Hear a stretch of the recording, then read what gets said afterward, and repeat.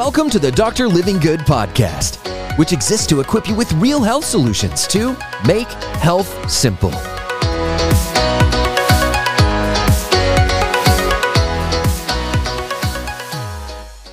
It's not a matter of if you're going to get the flu or a virus. It's a matter of when. Knowing these 7 things in a time of a crisis when you don't normally default to them might just be the difference of getting through without missing as much work, activities, staying out of the hospital, and avoiding toxic medications. Viruses, colds, flus, top 7. You need to know these. It's not intuitive to just default to these 7 sometimes. When we're in the middle of sickness, we want to do anything we can to feel better, but making a bad choice might be putting something super toxic into your body like a drug or an unnecessary antibiotic, which can have long-term implications on your cancer risk. So make sure we nail these 7. We've got to stay hydrated. It is just so underrated. Diarrhea, fevers, vomiting, these all cause massive water loss. We've got to put that back in and then some, and we need to use electrolytes, okay? When we are trying to rehydrate our bodies after a virus or after being sick, using salts, magnesium, sodium, potassium, chloride to drive the water back into the cells and get it properly balanced is extremely important. So drink a lot of water, half your body weight in ounces at least. Tea would count, broth would count, and add in more salt. You can add salt into your broth. We're going to talk about that in a little bit. You could add in an electrolyte powder, there's one link below, and put the electrolytes back in to energize the cells and be able to balance the fluids back out. Water, water, water, water, water, use the minerals with it. Number 6, get an extra 1 to 3 hours of sleep. That means you're skipping a morning routine, a workout, whatever it may be. You're sleeping and you're pushing back the clock as far as you possibly can. And that's sometimes tough if you have a family or have a job you got to get up early for. At the end of the day, you got to cut off the devices. You got to turn the TV off. You got to unplug some things, turn off your internet, and get to sleep way earlier. 8 o'clock, 8:30, 9 o'clock, whatever way early would be for you. You have to commit to that extra 1 to 3 hours of sleep. When your body is shut down, it is not processing foods or minimally processing them. It's not, firing your muscles and running your brain. It is focused on healing you, getting whatever invader is inside of you out of you. That's why your body makes you tired and you need to listen to it and lean into it. Ideally, we would do that before we ever get sick, but sickness is a way of slowing us down to get extra rest. 1 to 3 hours of extra sleep per day is absolutely crucial. Early in the infection is when this is most important, because if you don't do it, it's going to make you do it. And then you end up being in bed all day long. Get the extra sleep now. Number 5, let's talk bone broth. There's a reason Grandma Hogan, for me, used to make the chicken noodle soup, right? That's why it's associated with colds, flus, and sicknesses, because that was the go-to back in the day of making broth. Now, avoid the noodles because you're just getting extra carbohydrates in and you don't need that during a cold or flu problem. But with the broth itself, it has a ton of beneficial properties, especially for your immune system. It's loaded with collagen, which is going to help seal your gut up. It's going to help restore the lining of the gut, which is your main fighter. 80% of your immune system is in your gut. And by putting in more collagen, L-glutamine, and the nutrients that are very gut friendly that are all found in bone broth, you are getting grandma's old remedy, right? And without all of the extras that Campbell's soup does today. That is not broth, just buying broth in the store or just getting a can of it. Not the same. Make your own or get true bone broth. The gut help, very important. Now, there's a recipe for this in the description. I put in how you can make this at home. You use a crock pot. You're seeping the collagen and the nutrients out of the bones and putting it into that liquid. You can add in all kinds of spices. You can put in some vegetables, have some fun with it. Or you can buy an actual bone broth. It can be a little more pricey at the store, but that's what's going to protect and still get you some of the nutrients. Nothing beats making it yourself though. Okay. Now, when you're drinking that nice warm cup of bone broth and it's helping you feel better because you don't feel like eating that much, but that's kind of soothing and warm. That's loosening up the sinuses, loosening up the congestion. It's full of the minerals. So add some extra sea salt to it, right? Mine's a clicker. Yours might be like this.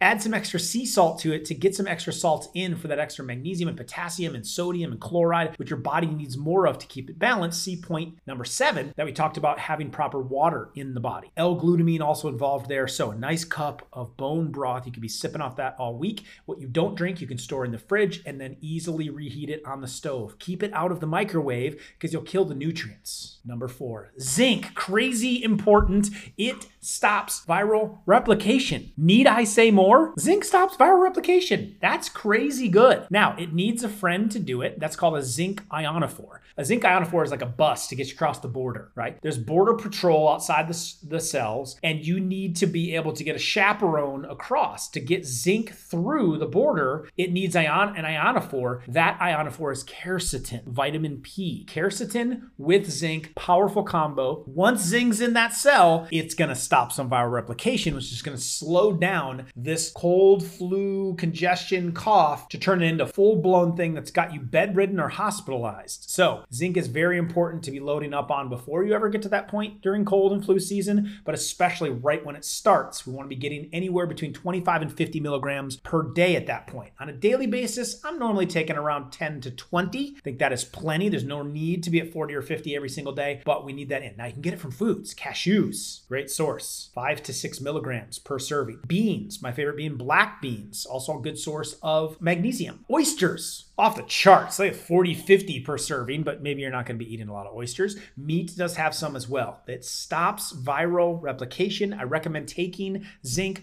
with quercetin, bioflavonoids, citrus fruits. Quercetin is high in onions. Those are some ways that you can get it in or supplement with it. Number 3, teas. There's all kinds of great teas to really help you out when it comes to just feeling crummy, under the weather, sore throat, coffee, achy. Here's some of my favorites. My favorite one to make is a turmeric ginger. Mixing the two of those together, ooh, it's kind of got a good little tang, little zip to it. Turmeric's very anti-inflammatory, which you're going to need a lot of during colder flus. Ginger can be added in, also anti-inflammatory.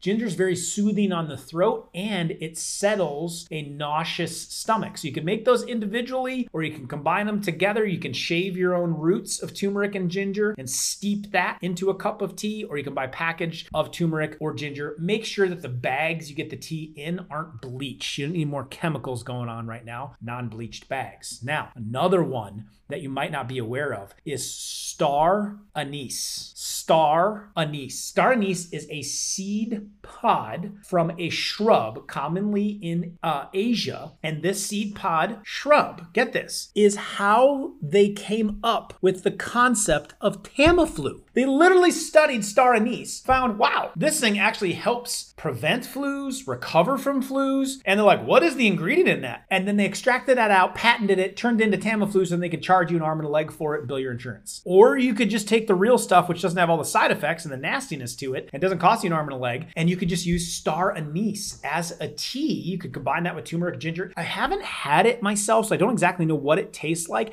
to what you should mix it with, but you could always make tea taste better by adding some raw local honey to it. All right, now this would be good during this period of time, whether it's the star anise, the turmeric, or the ginger, because it's going to give it some sweetness. And if it's raw and local, you're getting the full nutrient benefit, which is antimicrobial, antihistamine effects of a honey. It's very soothing, and honey itself has been studied and just compared to a cough medicine. And honey equates, like it does the same effect as a cough medicine, except the cough medicine comes with a black box warning, because if you take too much of it, you might drug yourself out and it's dangerous for children. Or you could just use honey. That's incredible. So it's very good. Antiviral, add some honey in there as well with the teas. Number 2, a nebulizer. Having one of these on hand could be the difference maker of unclogging you, decongesting you, getting your throat open back up, get you breathing, get you back to work, keep you out of the hospital. Now, I didn't have one of these until recently during, more of the pandemic period, but we have a nebulizer now, and basically it's just like a little mask, goes over your mouth and nose, and you're just breathing in steamed air. So it's just a little unit that will steam it. Now, the key here is adding a little bit to the water. And certainly you could just do water, and vapor and steam is very good for opening up congestion and, kind of the pressure in your head or in your throat. But my tip is to add some vitamin C powder to the water, mix it up, nebulize the vitamin C. Getting that in there really makes a big difference from a viral perspective, especially for the upper respiratory tract. You could also add in silver serum, which is a form of colloidal silver, and nebulize that. Really good for viruses and microbial infections, especially in the throat, lungs, or the respiratory cavities. So a high dose vitamin C, a silver serum might be good. Now, with the high dose vitamin C, I'll put a link for that below. It has quercetin quercetin in it as well. So now you're getting that quercetin that you need with the zinc. So these are some of the important supplements to be working in. You can get them from foods, you can get them from supplementation, but when it comes to nebulizing, you can try it straight up with water, right? Or add in a silver serum, which is a patented colloidal silver, or add in high dose vitamin C with some quercetin. That's going to give you some extra when it comes to it. And then number one, to be cranking up, getting in, especially during the winter time, to prevent colds and flus, to prevent viruses, to recover from viruses, to stop viral replication, a solid vitamin D complex. Can't be D2, needs to be D3. The sun goes away, we've got to start supplementing with it. Now, what is shown with the research? I have several videos on this that you can check out.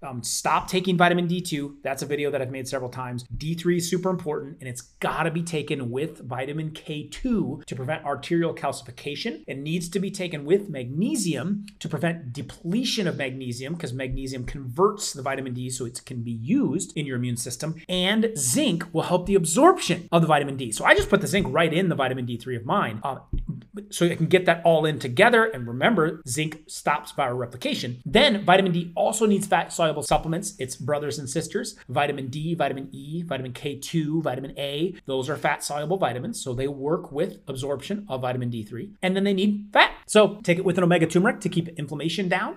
Take it with a Dr. Livingood coffee with some coconut oil and some butter and coffee and collagen all together. So, or take it with your bone broth, right? So these are good ways to be able to take these in and get them absorbed better. Top 7. Now, if you're hacking a lot, coughing a lot, you need some remedies and don't want to be taking the toxic Robitussin or the syrup. I want to give you some remedies that actually work at suppressing a cough. I made a video on it. It's right here. Check out the resources below. I also put a guide below for you for a complete virus guide that sums up a lot of what I just talked about there and gives you some samples. Also an entire workshop breaking down all things immune health. That link is down there below for you as well. Keep bringing you the resources. Check out this next video on coffee. Hey, it's Dr. Livingood here. Thank you so much for listening today. If you found this episode helpful, it would mean the world to me to please leave a positive rating and a review. That way we can continue to get this message out to help people all over the world experience real health. See you next time.